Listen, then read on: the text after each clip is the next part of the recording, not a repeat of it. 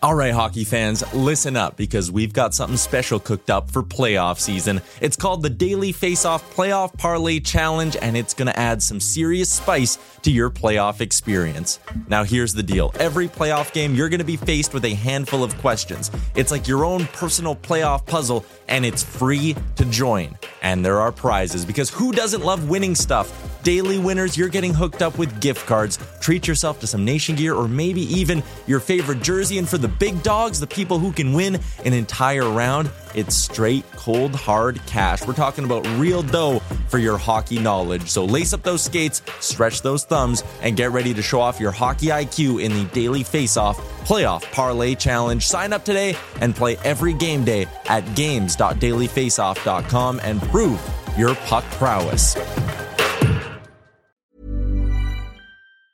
When you're ready to pop the question, the last thing you want to do is second-guess the ring. At BlueNile.com, you can design a one-of-a-kind ring with the ease and convenience of shopping online. Choose your diamond and setting. When you find the one, you'll get it delivered right to your door. Go to BlueNile.com and use promo code LISTEN to get $50 off your purchase of $500 or more. That's code LISTEN at BlueNile.com for $50 off your purchase.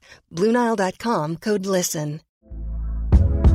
Hey there, it's Michelle Norris. I'm host of a podcast called Your Mama's Kitchen. When I travel, I'm usually looking for a way to find a taste of home when I'm not at home. And one of the things I love to do when I am at home is entertain. And Airbnb allows me to do that. When I was in California recently, I rented a house that had a great kitchen. And when we were sitting around the table, we're all thinking, we're in someone else's house. Someone could be in all of our homes as well.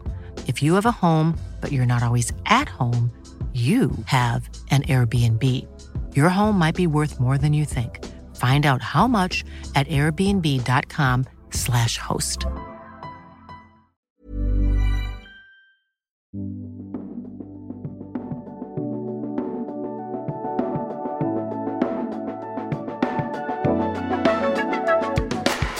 Welcome to the DFO Rundown podcast with Frank Saravalli and Jason Greger on dailyfaceoff.com. Delivered by DoorDash.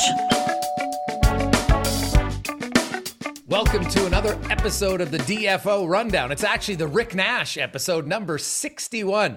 I'm Jason Greger flying solo today as Frank having some extra time off. He's actually visiting one of his really good buddies who's playing his last pro season. So Frank went over for his season opener. Pretty cool. So there you go. Of course, our show now is presented by Fantrax, the most customizable fantasy platform in the industry, offering the greatest fantasy experience for your dynasty league, keeper league, or redraft league. You want to do it for hockey, you want to go to fantrax.com. That's Fantrax, TRAX.com/DFO Rundown. That's where you can register and you could win an autographed Nathan MacKinnon jersey. And hey, Nathan MacKinnon, he's one of the guys in the Tim Hortons commercial that will be ready to start the season. The other one, Sidney Crosby, will not. He's going to miss at least the first week of the season, potentially longer. And that could be huge news for the Penguins in that ultra-tight Atlantic division. And our guest today, Mike Rupp, will talk to him about that division. But more importantly, with Rupper, we're going to talk about the Danbury Trashers. It's the documentary Untold Crime and Penalties. Mike was on that team, and it's a crazy story of like Slapshot come to life on the ice. And there's a little bit of maybe Tony Soprano off of the ice. It's a mesmerizing documentary. I highly recommend it. And Rupper was in it, and he's going to give us some more behind the scenes stories of what went on in during the lockout season for him in 2004, 2005. Of course, he will be our big guest in the woodjerseys.com studio today, where you can take your office or fan cave or any room to the next level. You'll see the Boston Bruins jersey behind me. That's a wooden jersey. It doesn't look like it. It's fantastic. Intricate work. Check it out at woodjerseys.com. And it's an official licensed NHL product, as we are going to welcome in now Mike Rupp. And we welcome to the DFO Rundown. He is a Stanley Cup champion, scored 2 goals in his first NHL game against a future Hall of Famer, also works at the NHL Network, but most recently, I think he's known more for the fact that he was a member of the Danbury Trashers on the new Netflix Untold Crime and Penalties documentary. Mike Rupp joins us. Mike, how you doing, man? I'm doing well. Thanks for having me on, buddy. And quite the intro. And it's kind of true.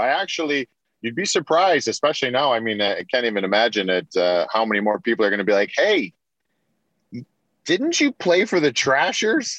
And I was like, hey, man, I did a few other things in my career too. But we'll stick with that because it's quite the topic nowadays. Yeah, 14 games in the regular season and 11 in the playoffs. And hey, Mike, I really appreciate you doing this today. I know we booked this a while ago. And for those who are wondering why you're doing this in your car, you're a trooper.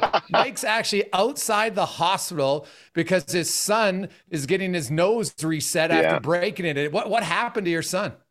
Yeah, well, as you can see, I did not go and get mine fixed at any point in my life. So mine's still like this. And I don't think he wants his to be like mine. And, you sit there as a parent sometimes and you wonder if the kids are actually listening to you. But I think he did in this instance because I always tell him, anything you do, I want you to give it your all. Don't do it if you're not going to do it. But he gave it his all in gym class at school and ran into someone's shoulder and shattered his nose. So he's got to get it fixed today. So I don't know if that's exactly what I was talking about, but hey, you know what? You gotta live with kind of that mindset. So we're here. Everything's good. And I appreciate you guys adjusting, but I got to do it in my car. Hey, no problem. How many times you break your nose when you played? You know what's tough is like I broke it in the OHL where it was clear that it was broken, right? Like it actually moved from it used to be straight, and it just kind of never really felt like it set again. You know what I mean? It was always feeling like it was a little displaced and fragile. I mean, it was clearly displaced, but it felt like it never really got stronger. So I don't know how many times I broke it, but it moved quite a bit over the years. I was always told at that time too, as a hockey player, like, no, man, don't get it fixed. We'll have to re-break it again. And it just becomes more and more frail and it's going to be less and less that's going to make it happen. So I think it's just kind of the look I've had and, I don't know, I haven't fixed it.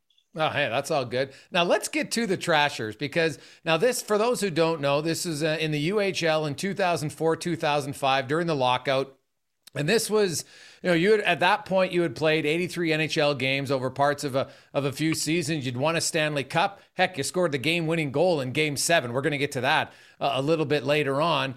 I've watched the documentary. I was fascinated by it. I consider myself a hockey junkie, and I didn't really know that much about the story. And obviously it's more so about the Gallianti family and what they were doing at the time. But take us back, Mike, to the lockout season and why you elected. You were a young guy. You were only 24 years of age. Why you elected to stay home at that time rather than go to Europe and then ultimately ended up in Danbury with the Trashers.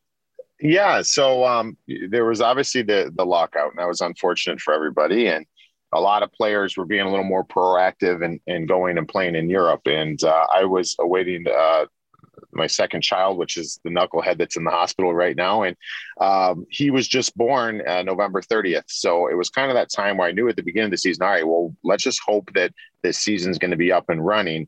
And we'll just kind of, I'll just keep training and doing my thing and being ready. And once the season was officially canceled, my son had some issues where he had some breathing issues that have all been corrected and been fine now. But at that time, I just didn't feel comfortable going to Europe. Right. So I didn't know. I mean, there was times where we'd had to rush him into the ER and I just didn't feel, confident doing that. So I was kind of sitting around as a 23, 24-year-old thinking to myself, what am I going to do? I have to play this year. Everyone's saying that, as a young player, you've got to play. But I also felt like I couldn't go to the American League. Right. Because I felt like I was kind of going against the Players Association because I was at that point considered to be an NHL player. So I was kind of in this middle land, and I played in Albany in the American League with Chris Ferraro, and I got to know Chris and Peter Ferraro, the twins, for those fans or people watching that remember the Ferraro twins. Chris and Peter knew my situation, and they called me up and said, hey, we know you don't want to go to Europe, but we heard through the grapevine there's this team in Danbury, Connecticut that the owner is very motivated to win a championship this year. He wants to take advantage of this lockout and get some players that he normally probably wouldn't be able to get. And your name came up. So I was like, yeah, I'd love to hear what they have to say. And, started talking to them, and it kind of set up a plan where I only had to play 10 games to qualify for the playoff roster. And maybe they had 25 games left or 30 games left or so when I signed on with the team. So it was literally, I got to stay in Erie, Pennsylvania and practice with the Ontario Hockey League's Erie Otters, my former, junior team. I got to practice with them during the week, and I would just go in every other weekend, and they'd fly me in, play a couple games. I had to get to 10, and then I stayed during the entire playoff, run. And so it ended up just being the perfect situation for me where I can get moving, I can get playing, but I can also be at home and take care of what I needed to. So you'd heard about the team.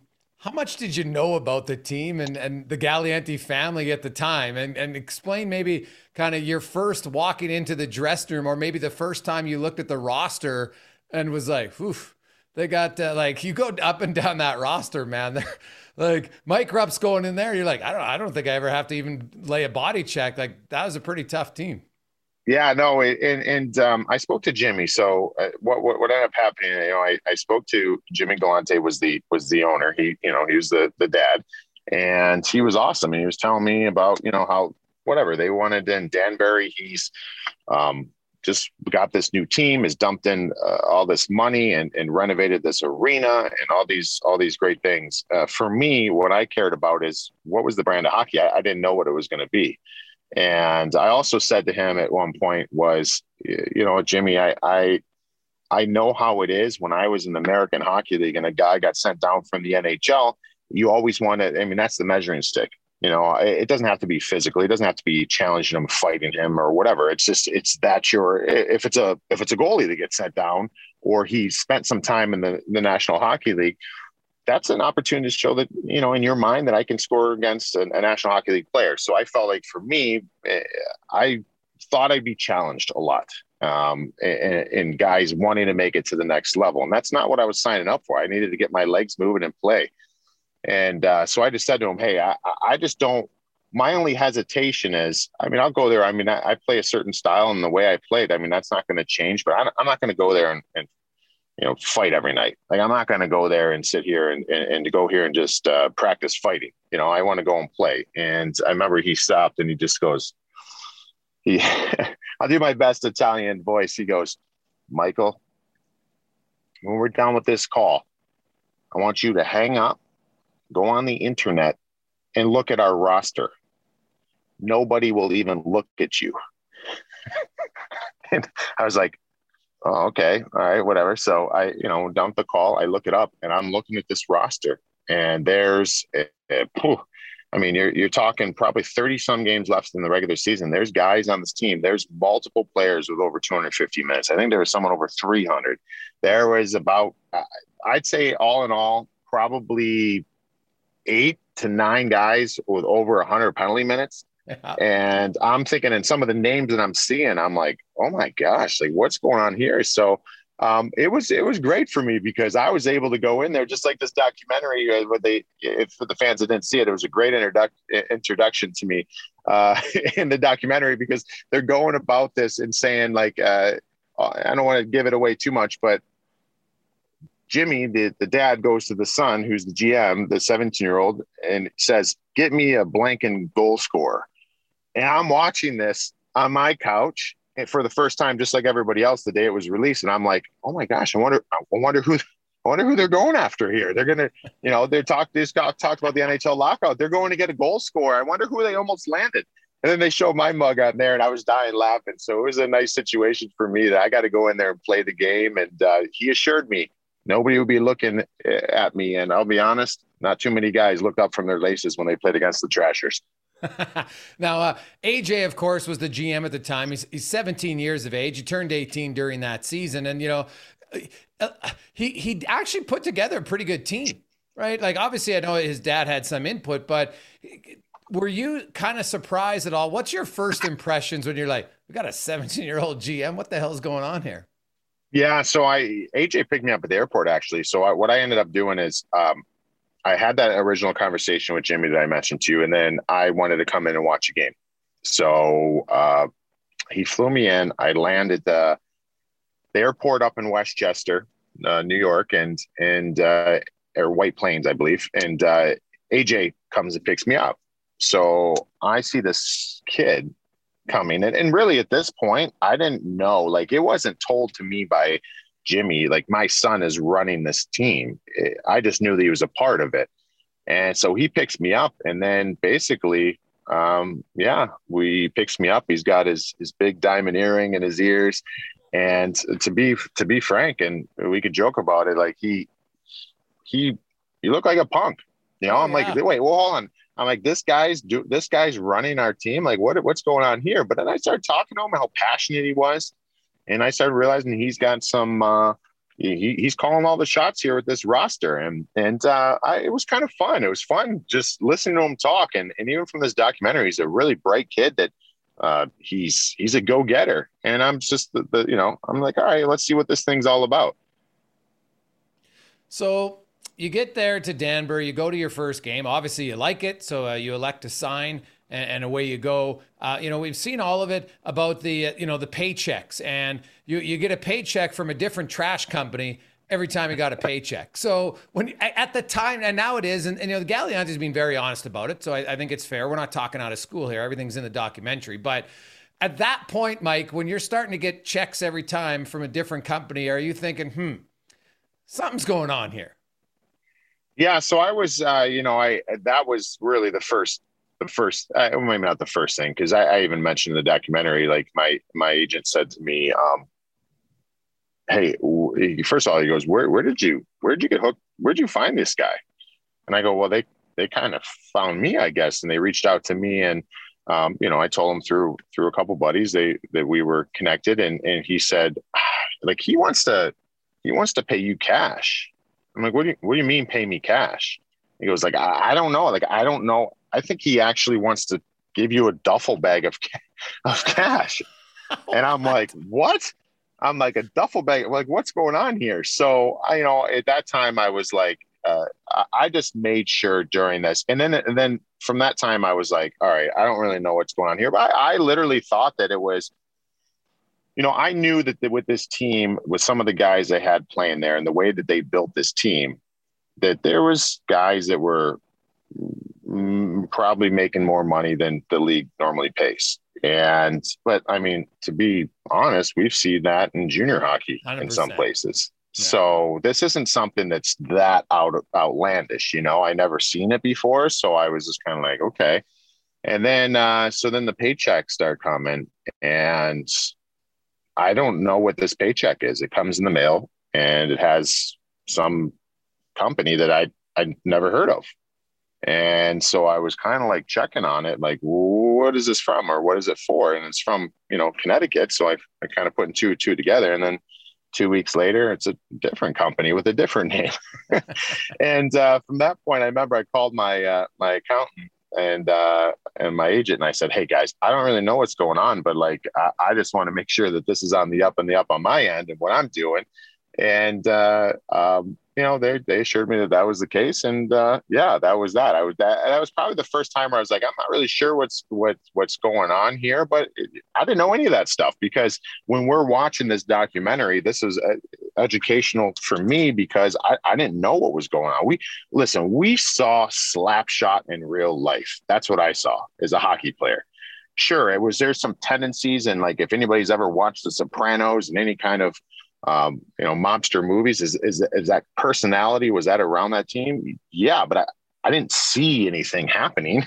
I was playing hockey. I was in the locker room, and I have this 17-year-old kid who's fired up, and he's like, come look on the computer here. This is the guy I want to get this guy. And we're on Hockey DB, and he's watching hockey fights, and he comes to me and asks me one day, Jimmy comes to me and goes, what do you think of Donald Brashear? And I'm like, he's tough. And he goes, I'm talking to him about coming here. What do you think? Think he'll be a good? You think he'll be a good fit? And I'm like, a good fit? I mean, we've got 8 heavyweights, and he'd be the heaviest of them all, and he'd be the 9th. And he's like, I'm just trying to figure out if it'll work. Blah blah blah. So that's what I was seeing. I was laughing at what we were seeing on the ice, because it was Slapshot. Oh, it totally was slapped. Like you look, Frank the Animal Bialowas, played 5 games for that team that year, and Wagner and others. And he wasn't in the documentary, but John Nassi Marasti, who's probably one of the toughest small heavyweights I've ever seen. Like, man, that guy would fight huge behemoths, and he was maybe 5'10". So, Mike, do you have any kind of funny stories? Like, you're on, I don't know if, because you mentioned like you get picked up on bus trips and you would just join them for the weekend. So you must have played a few home games, but take us kind of some things that weren't in the documentary that you remember that kind of sitting back just make you chuckle. Yeah. So there was a ton. There was some of the guys. So the way that the team was, right? So we had these really tough guys, and not even just the heavyweights. Like, everybody on that team was pretty scrappy, even the goal scorers. And that's part of it that you were alluded to earlier, was that AJ built a hell of a team. And we had some goal scorers, and we had guys that were playing there that could be playing in the maybe fringe players or decent players, middle lineup players in the American Hockey League. We were playing down in the United Hockey League. And so we had that. So inside the room, where it was almost like, I don't know how to, the team was really close. We were the bad boys. Yeah. And it was almost like us versus the world. And the way that the ownership and the way that AJ and the way that everybody there treated us, we were treated like we were an NHL team. It almost started like the walls started closing in, and it's just us, right? And we became very close. But also inside that landscape, as players, you see players that see the game differently, right? And we had 8 guys who are sitting there and they're looking across the way and saying, "Oh, that team has one dancing partner for 8 of us, or 2 dancing partners for 8 of us. Well, I want to be here. I get treated like gold." There, I remember guys would say to some of the skilled guys who maybe didn't fight as much, would be like, "Rupper, wait do you see when this game starts, and wait do you see the guys that'll just look up to the owner's box and just try to get." And they would sit there and they would just, guys were always looking up, and it's like they were seeking approval and almost like getting gestures to. And one of the guys told me that there was a time where they looked up and just saw this, and then it started a brawl. And so it's almost like in baseball, right? They're doing the signs, and guys are just going out and they're starting to brawl. So it became funny because we would get together after games or on the road or at home after games, go out, grab a bite to eat and grab a beer. And guys would be telling stories about the week before, because I wasn't there. I didn't play every weekend. And it was about, I heard stories with Frank Bialowas, where it was guys were on the bus, and then all of a sudden the bus stops and they open the door and the lights go on. Guys are waking up, rubbing their eyes, and they're looking. They're like, "Who the hell is this?" We're picking up a guy at a truck stop, and it was Frank Bialowas. He'd come in and play for a couple games. The one, Greg's, that gets me is the and you mentioned John Marasti, and this is something too that we talk about this in all the time, right? And over the years, and maybe it's changed a little bit now, because I think the league used to be very structured. Like, the NHL was scoring line 1, scoring line 2, checking line, 4th line energy guys, right? Some teams still have that kind of build, but a lot of that's kind of bled together, and you have a lot of interchangeable parts now. So it's not as prevalent, but we know that back, even when I was in the American League, there was players in that American Hockey League. There's players today in the American Hockey League that are more skilled and better than 25% of the NHL players. The problem is in that league, and we all know this over time, we've talked about it extensively, is if you can't play if you're that type of player, but you can't play top 6 in the NHL just because you're talking world class at that point. What are you doing now to be valuable on a nightly basis? And can you slot in as a checking guy, or can you slot in as an energy guy? Can you have specific roles, whether it's penalty killing, blocking shots, faceoffs? And that's where some guys get left to the wayside. Well, in this case with fighting, there's tough. I mean, I fought in the NHL quite a bit. I couldn't hold a candle to some of these guys that were fighting in the U-Haul at that time. And those guys were tough. John Marasti was pound for pound one of the toughest guys I've ever seen in my life. I think this guy, if he, had other parts of his game that can get him into the NHL, he could have gone toe-to-toe with Ty. He could have gone toe-to-toe with anybody. You could not hurt him. And so he's on the team there. And the story that I have about him is he was one of the heavyweights, and Barry Melrose, Steve Levy owned the Adirondack team in the league. And I guess they made a comment publicly about, I guess Barry did, about Tony Soprano running that team down there in Danbury. And, I've talked to Barry about it since, and Steve. We laugh about it now. And I, because it was when we see each other when I'm done playing and doing the media, they're like, "How did you get to Danbury?" And it became a rivalry between Danbury and Adirondack because of his comments, pretty much. And I remember he said that, and then that really set off our owner. And he thought that was poking fun at what they're doing and making a mockery of them. And he made pretty much a vow that there was going to be hell to pay every time these two teams lock up moving forward. So the way that my schedule was, once again, is I just sat and looked at the calendar. I needed to bang out 10 games to get in the playoffs. So I said, all right, I'll go this weekend, skip that weekend, I'll play this weekend and did all that. So I'm playing in Michigan, and we have a 3-3 where we're bouncing around Michigan, and we're going from game to game. The next weekend is the first time playing Adirondack since the comments about Tony Soprano. And so I'm on the bus, and I'm like leaning back on the bus, and I'm sleeping, right? Like with my head against the window. And the seat behind me is John Morasti. And Nasty is like talking on his cell phone, but up, he's trying to like muffle what he's saying, but he's talking literally right into my ear because I'm sitting in front of him. And I pick up from this conversation, obviously only hearing one side of it, that it's a recruitment call. He's recruiting for next weekend. And not the a conversation. No. The conversation was, I woke up and I listened to this. I'm like, this needs to be a movie. Like this is Slapshot. And he's the conversation. Basically, what ended up happening is it's him recruiting Chad Wagner to come in and play next weekend. And I don't know who Chad Wagner is at the time, but I learned that he was kicked out of a couple leagues or a league at some point up to that point. And the conversation that basically Nasty's having is, and I'm hearing one side, I'm hearing, "Hey, Wags, it's Nasty. What's up, bud? How are you? Good. Blah, blah, blah, blah." Just, exchanging pleasantries. And then he says to him, "What are you doing next weekend? The owner of our team wants to send a message to these guys that are call him Tony Soprano and whatever. And we're looking for a couple players next weekend. Can you come out?" And then there's a pause. And then he goes, No. Yeah. No, I know you haven't played in 4 or 5 years. No, I know that. Dude. And then he's like, "No, I would assume you're not in shape." He's like, "I'm not in shape either.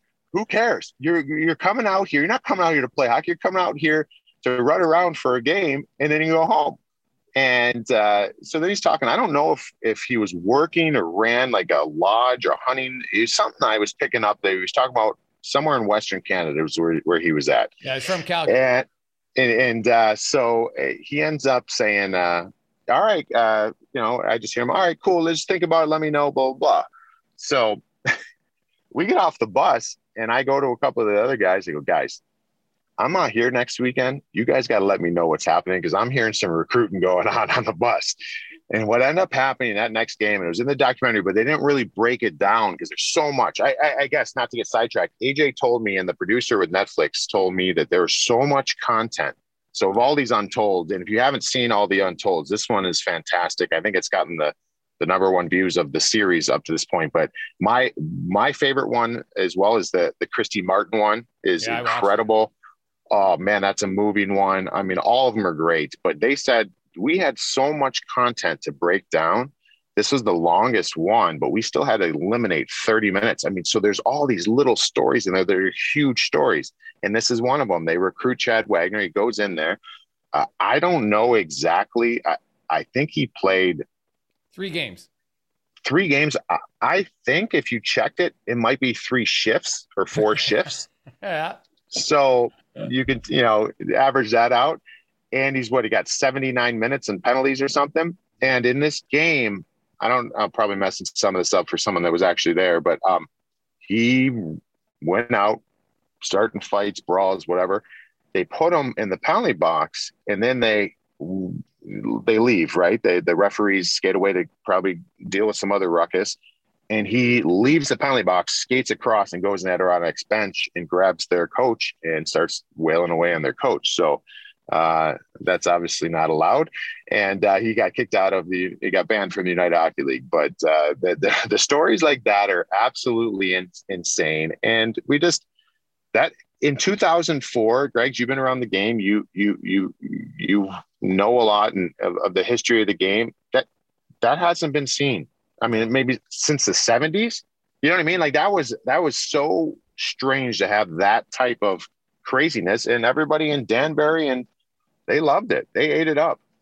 Like, honestly, when I was watching the documentary, it reminded me, obviously the 70s, the Broad Street Bullies and stuff, but the Western Hockey League in the 1980s, the New Westminster Bruins, you go back when you had Manson and Baumgartner with the Prince Albert Raiders, like it was mayhem. You talk to Kelly Chase and those guys, like in the Blades, that team was tough. Like every team had 7 or 8, kind of like Danbury. Every team had guys like that. Yeah. It was like there was, line brawls, there was bench brawls up until kind of maybe the early 90s, and then it's kind of cleaned up. So the fact that it come back, and what's funny, I think a lot of people gravitate towards that because most of the fans, they know they couldn't really do it. Right? Like they're up in the crowd. Yeah, we're loving this, but push comes to shove. I don't want to be the guy fighting, but I love watching the guys do it. And for the most part, the linesmen jump in. No one's really getting that, like it's not like a street fight where somebody's maybe curbing you or something stupid. So I don't know why. And maybe it's because I grew up with it, but man, watching the documentary, I was just like, God, this is real life Slapshot. It was unbelievable. Yeah. Right. And so was there a Ned Braden on the team?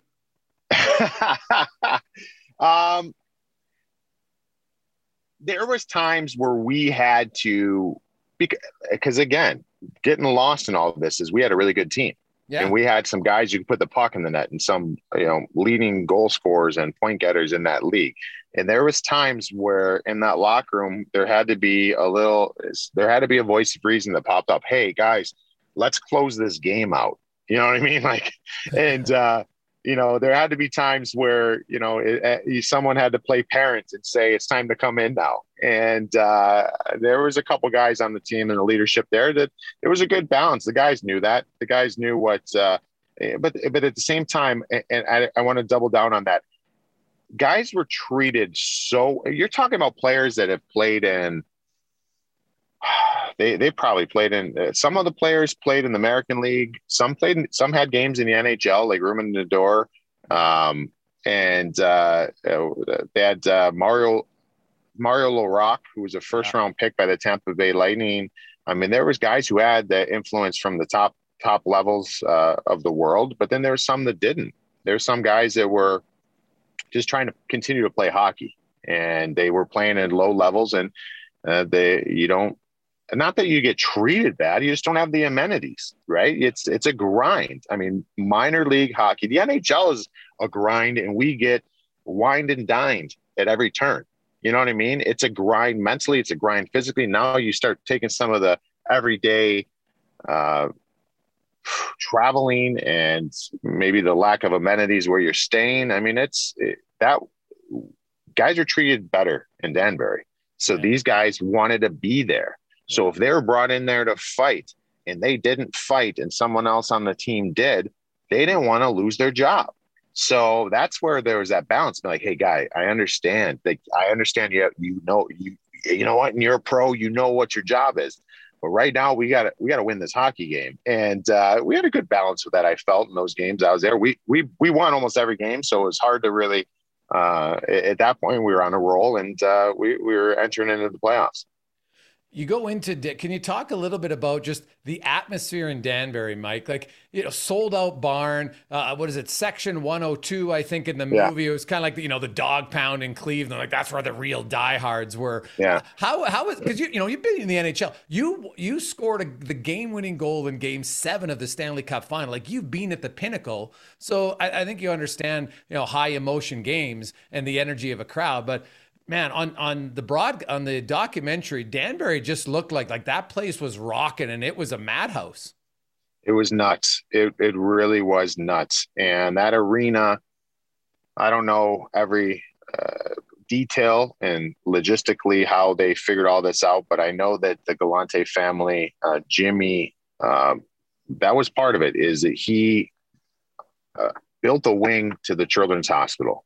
He had football fields named after him, hockey rinks.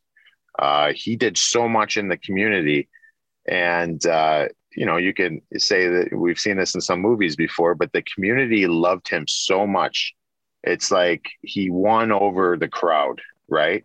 That they supported what he was putting on the ice here. So then once it started having this different feel to it, the fans, and I never knew about it. And I don't know if you've ever heard about it, but I learned about it then. And I've kind of asked a few people that are in that area of the country, that Connecticut, kind of New York stretch into Massachusetts.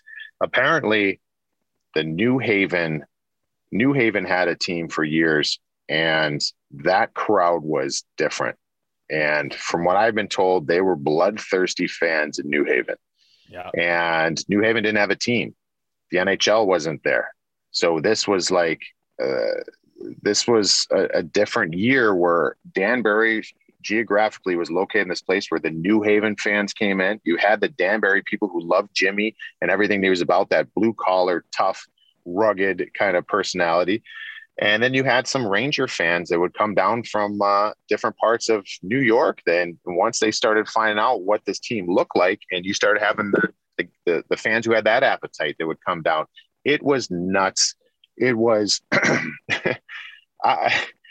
it was fun. It was crazy, but there was also times where you're sitting there as a player, and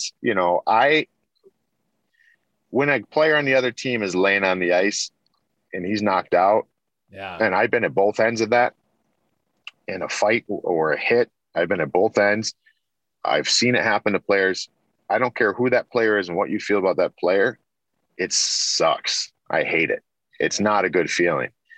And we're sitting here, I'm laughing because it happened, years ago and whatever, but you see a player get knocked out, and these lunatics in section 102 are throwing a body bag on the ice.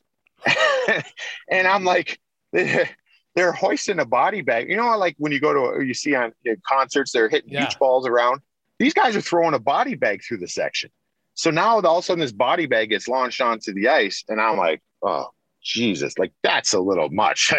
But it's like, you can't do anything but laugh. These people were nuts, and that made that place so difficult to go in and play. Jimmy kept adding seats, building onto this arena over the course of this first season of an expansion team there. And he was adding 500 seats, adding 700 seats, adding 100 more seats. And it just got crazier and crazier as the season went on.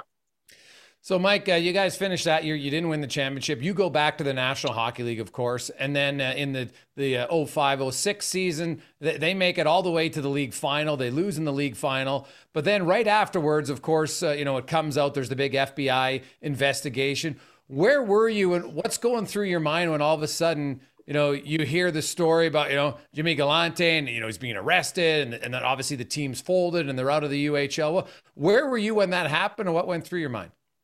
Yeah. So I was, I stayed in contact with some of the guys on the team, and I knew that next year that the team even got better. I mean, they got better that second year. They went out and they got some even more goal scorers. And, I think about it from this standpoint.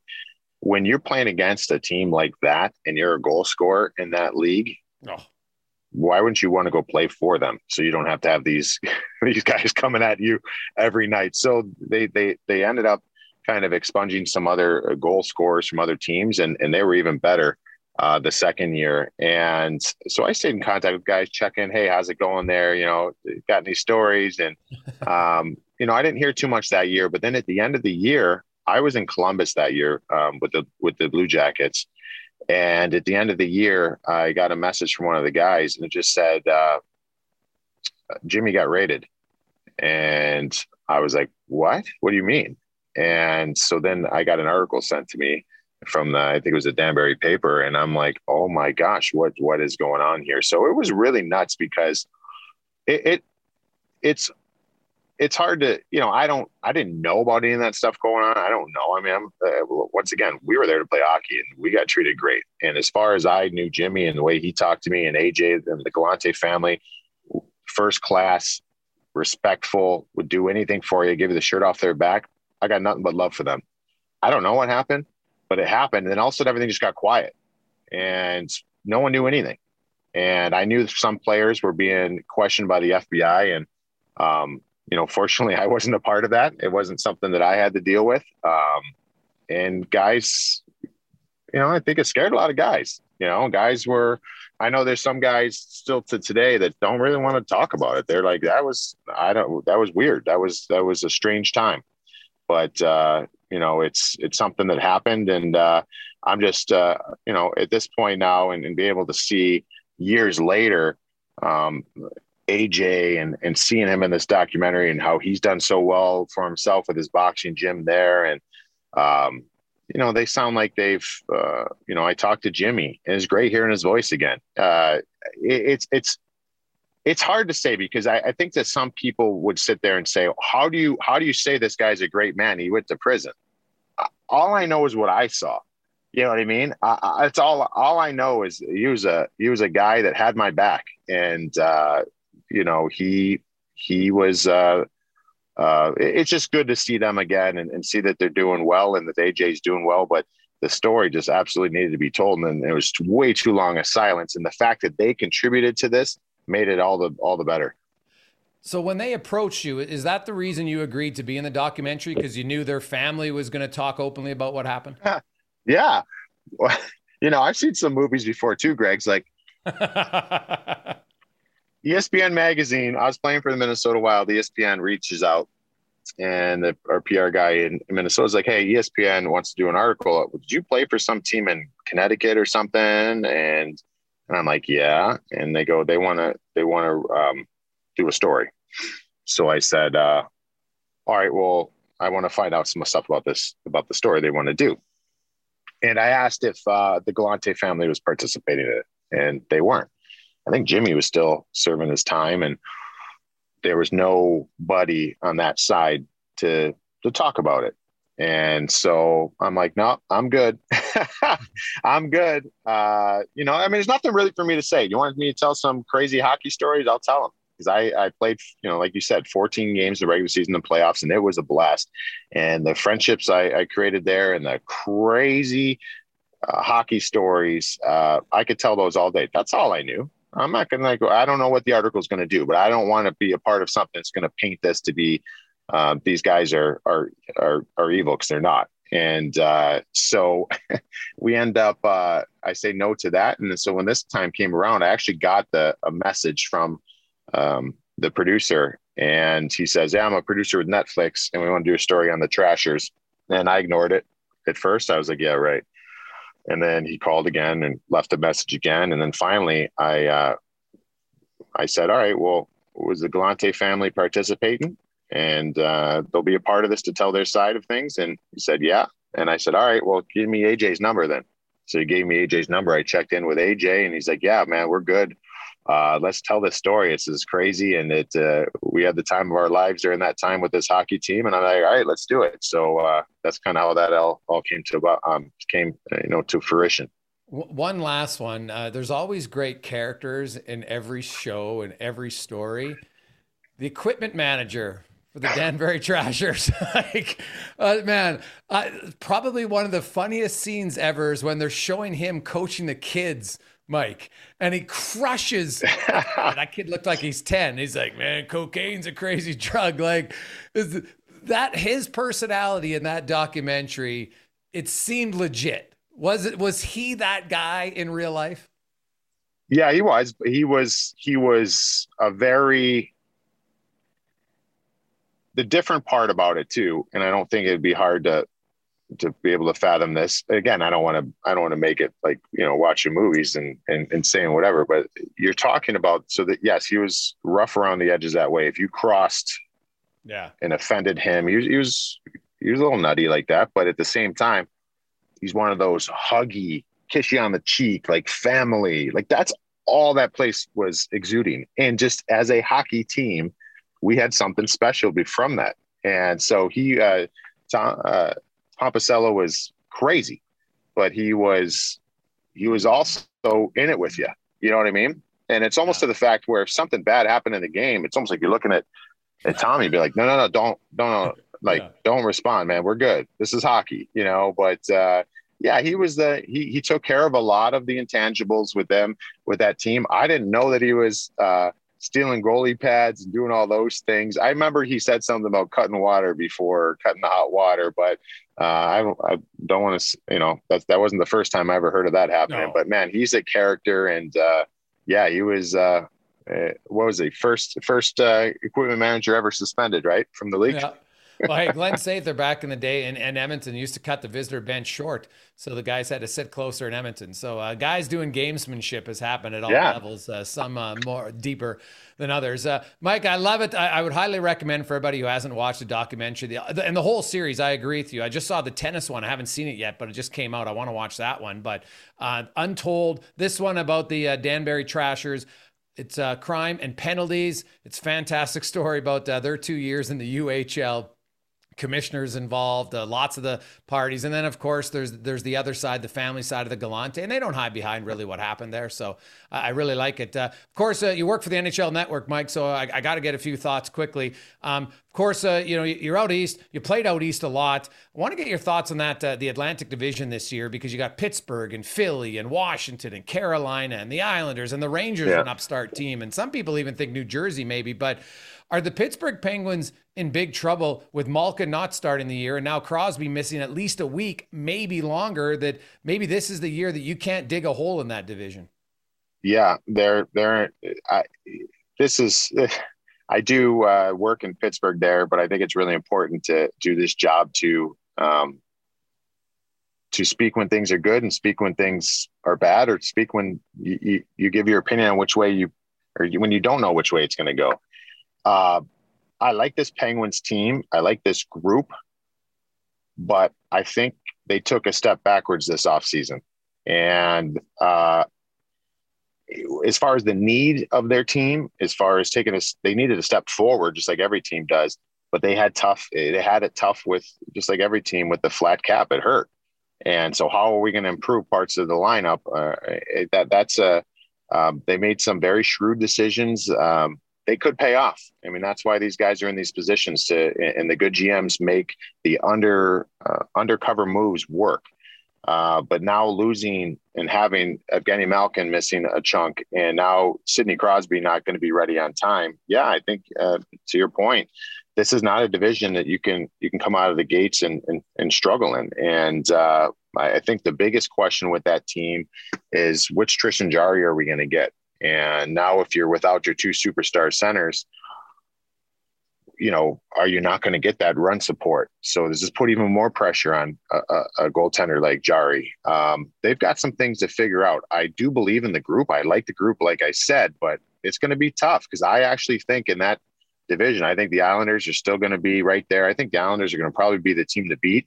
They have a couple issues I think they need to figure out, maybe to clean up on the back end a little bit, but they'll be a really good team. Washington Capitals, you can't ever kind of count them out.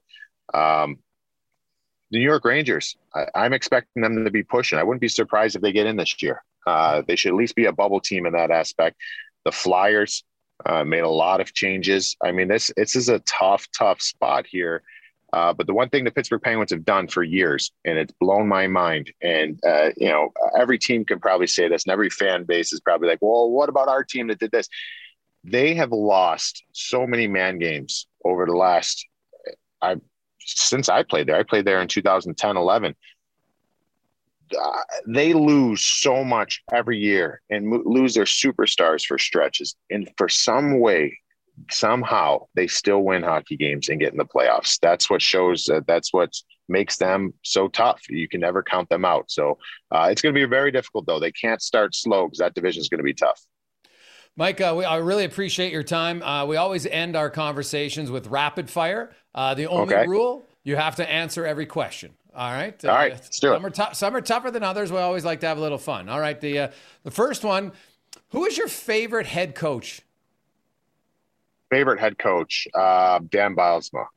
How come? Do we want explanations or just answers?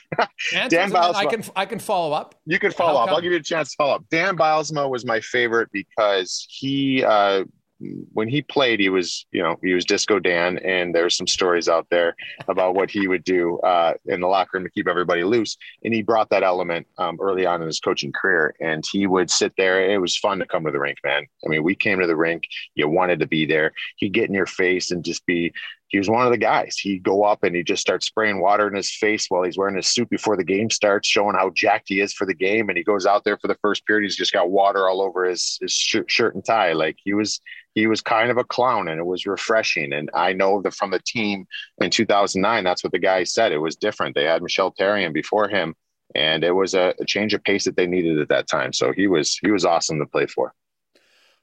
After a big game or just a tough night or a long night at the NHL Network, what is Mike Rupp's cocktail of choice? Cocktail of choice. Oh man, since this pandemic, I'll tell you what, I'm all into making different cocktails now. I make a mean old fashioned now. I love my old fashions, and I'm starting to get into to make the new fashion is a little different, but the old fashion's my go-to. I love it. Oh, I love it. Ever had a Negroni? No. Oh, dude, you got to try it, man. If you like, it's a little bit sweeter, but Negroni's a great one. Get a Negroni next time you're out. Yeah, absolutely. I'll try that. You got to send me that. Text me the name of it. I mean, you just told me, but I'll forget it. All right. Your favorite warm-up song on any team you played for? Favorite warm-up song?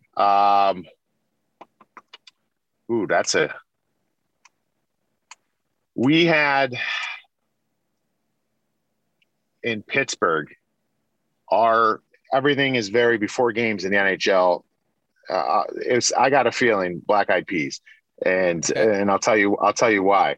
I don't actually love the song, but for warm-ups, before you get up to go out for the actual game, and everything's so structured, right? And it's the same thing over and over again. And we had the same thing when the clock hit here. This is when I Got a Feeling comes on, and we use that to walk out. That's inside the locker room. It's not played in the arena.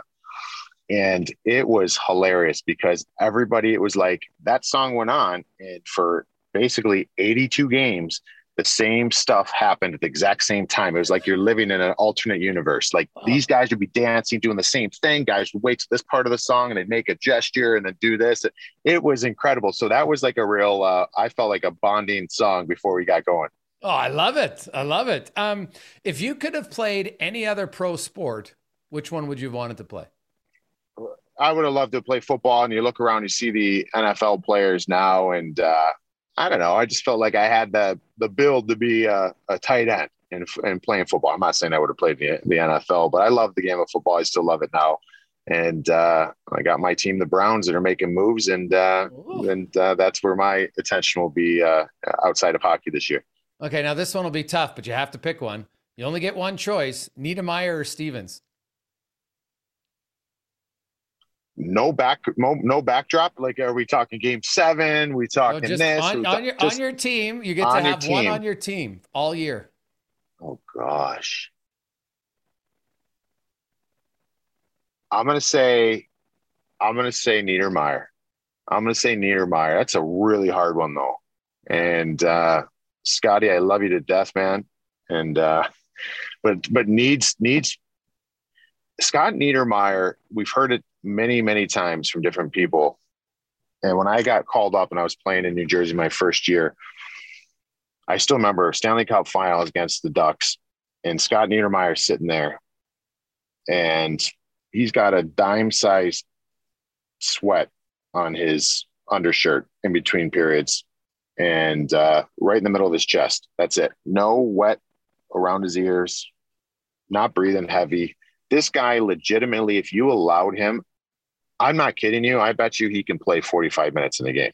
Like he would play 45 minutes and he would be great. And he was that good. I don't think that there is anybody that I have seen that even now with the great defensemen in this league, and there might be some that are better offensively than Scott Niedermeyer was, but he can play all day long. When you get a guy that can eat that many minutes and you're getting quality minutes, I'll take that guy all the time. I love it. Your first NHL game was in January of 2003 against Roberto Luongo. You scored 2 goals. You're the first star of the game. Later that year, after missing, you missed like 2.5 months from March 29th. You didn't come back and play until June 2nd. In your fourth game, you have a goal, 2 assists, 3 points. You win 3-0 in game 7. Was that the greatest 6-month stretch of your life from January to June? When you look at how the bookend of 2 goals to start ever, 3 points, like Mike Rupp, if you just took those 2 games, Mike Rupp's a Hall of Famer.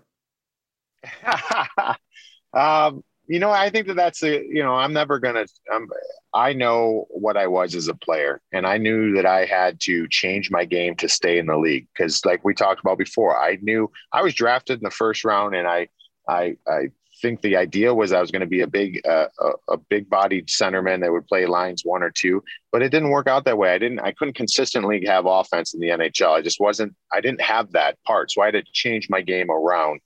And, I know that, but with that being said, I also know that whenever there's an opportunity in my career on big games and big stages, I don't know, that's like what I did growing up on the driveway. Everybody did, right? And I wanted that. I wanted the puck on my stick, even with playing with Scott Niedermayer and Patty Elias, Scott Gomez.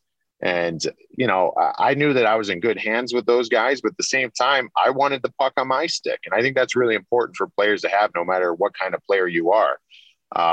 And so that stretch there, it's funny. It was a crazy 6 months, but there's a lot of ups and downs, man. I mean, Greg's, I almost quit hockey in the playoffs there prior to that. Cause I was a young player who thought I showed enough in the regular season. I got left off the playoff roster. And, at the time I didn't think it was, I didn't like it. I didn't think I was getting treated fairly. And hindsight, it was the right move.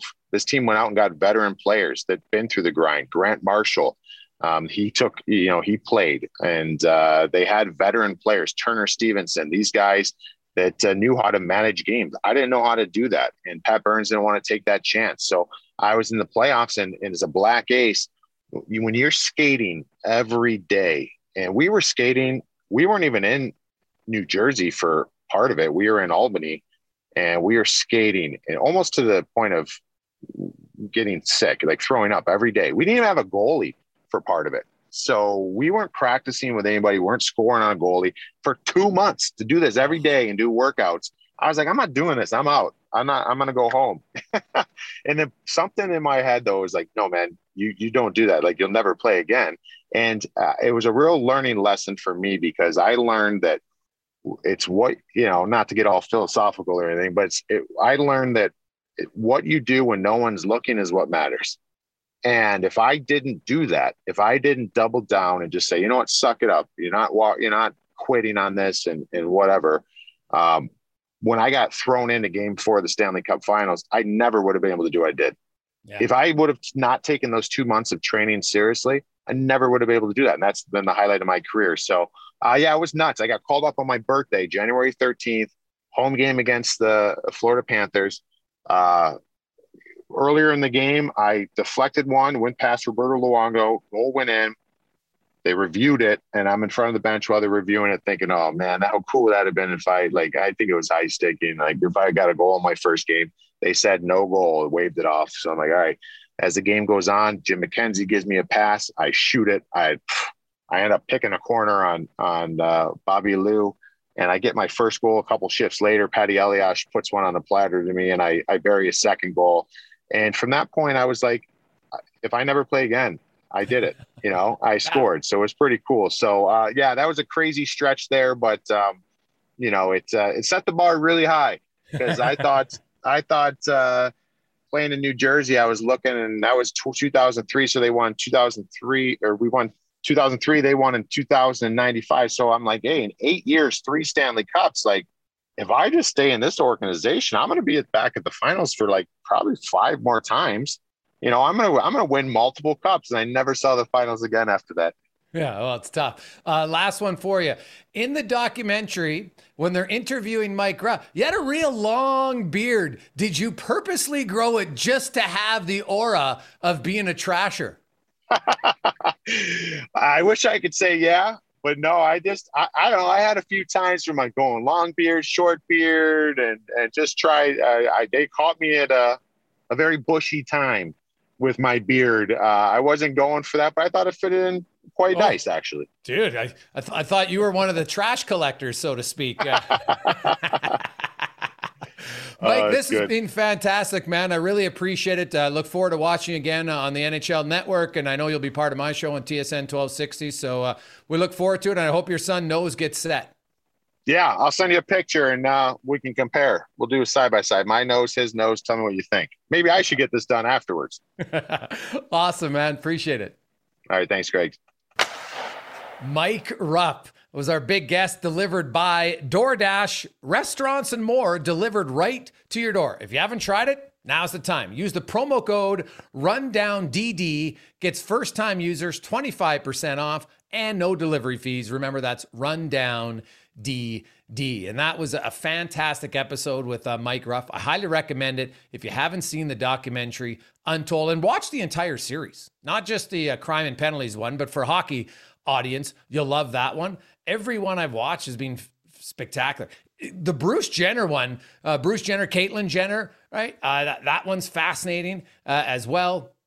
You have the Malice at the Palace, so there's lots of them. So I'd recommend the series on Netflix, Untold. By the way, brothers, it was great. It was really good.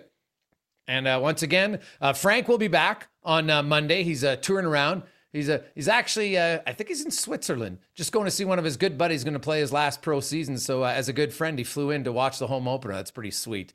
So Frank will be back on Monday. In the meantime, thanks for listening, everybody who listens, and big thanks to Fantrax, who of course now is the new title sponsor for this month. Create or join your own league and dominate your draft. They are the most customizable fantasy platform in the industry and the leader when it comes to hockey. So check it out at fantrax.com/DFO rundown. You can register and you can win a Nathan MacKinnon jersey. Thanks for listening to the DFO Rundown with Saravalli and Gregor. Keep it locked on dailyfaceoff.com and subscribe wherever you get your podcasts from to never miss an episode. Delivered by DoorDash.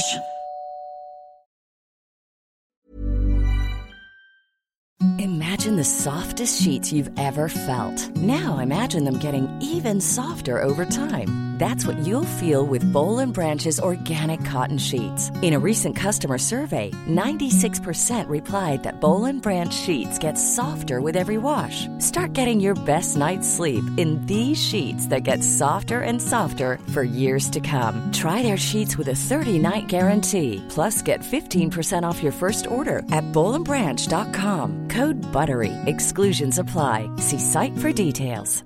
Even when we're on a budget, we still deserve nice things. Quince is a place to scoop up stunning high-end goods for 50 to 80% less than similar brands. They have buttery soft cashmere sweaters starting at $50, luxurious Italian leather bags, and so much more. Plus, Quince only works with factories that use safe, ethical, and responsible manufacturing. Get the high-end goods you'll love without the high price tag with Quince. Go to quince.com/style for free shipping and 365-day returns. All right, hockey fans, listen up because we've got something special coming your way this playoff season. It's called the Daily Face-Off Playoff Parlay Challenge, and let me tell you, it's going to add some serious spice to your playoff experience. Now, here's the deal. Every playoff game day, you're going to be faced with 4 questions. It's like your own personal playoff puzzle. And here's a sneak peek into some of those questions we'll be firing your way. First up, you got to pick the winning team. That sounds simple, right? But there's more. You got to decide if the total amount of goals in the game will be over or under a certain amount, and that's where the real strategy starts to kick in. Next up, you're picking who's going to find the back of the net first, and you're going to want to be careful because that's one that could be cooked early on in the game. And finally, you got to predict which period is going to be the highest scoring. Will it be a barn burner in the first, a shootout in the second, or a nail biter in the third? That's up to you to decide. Now let's talk about prizes, because who doesn't love winning stuff?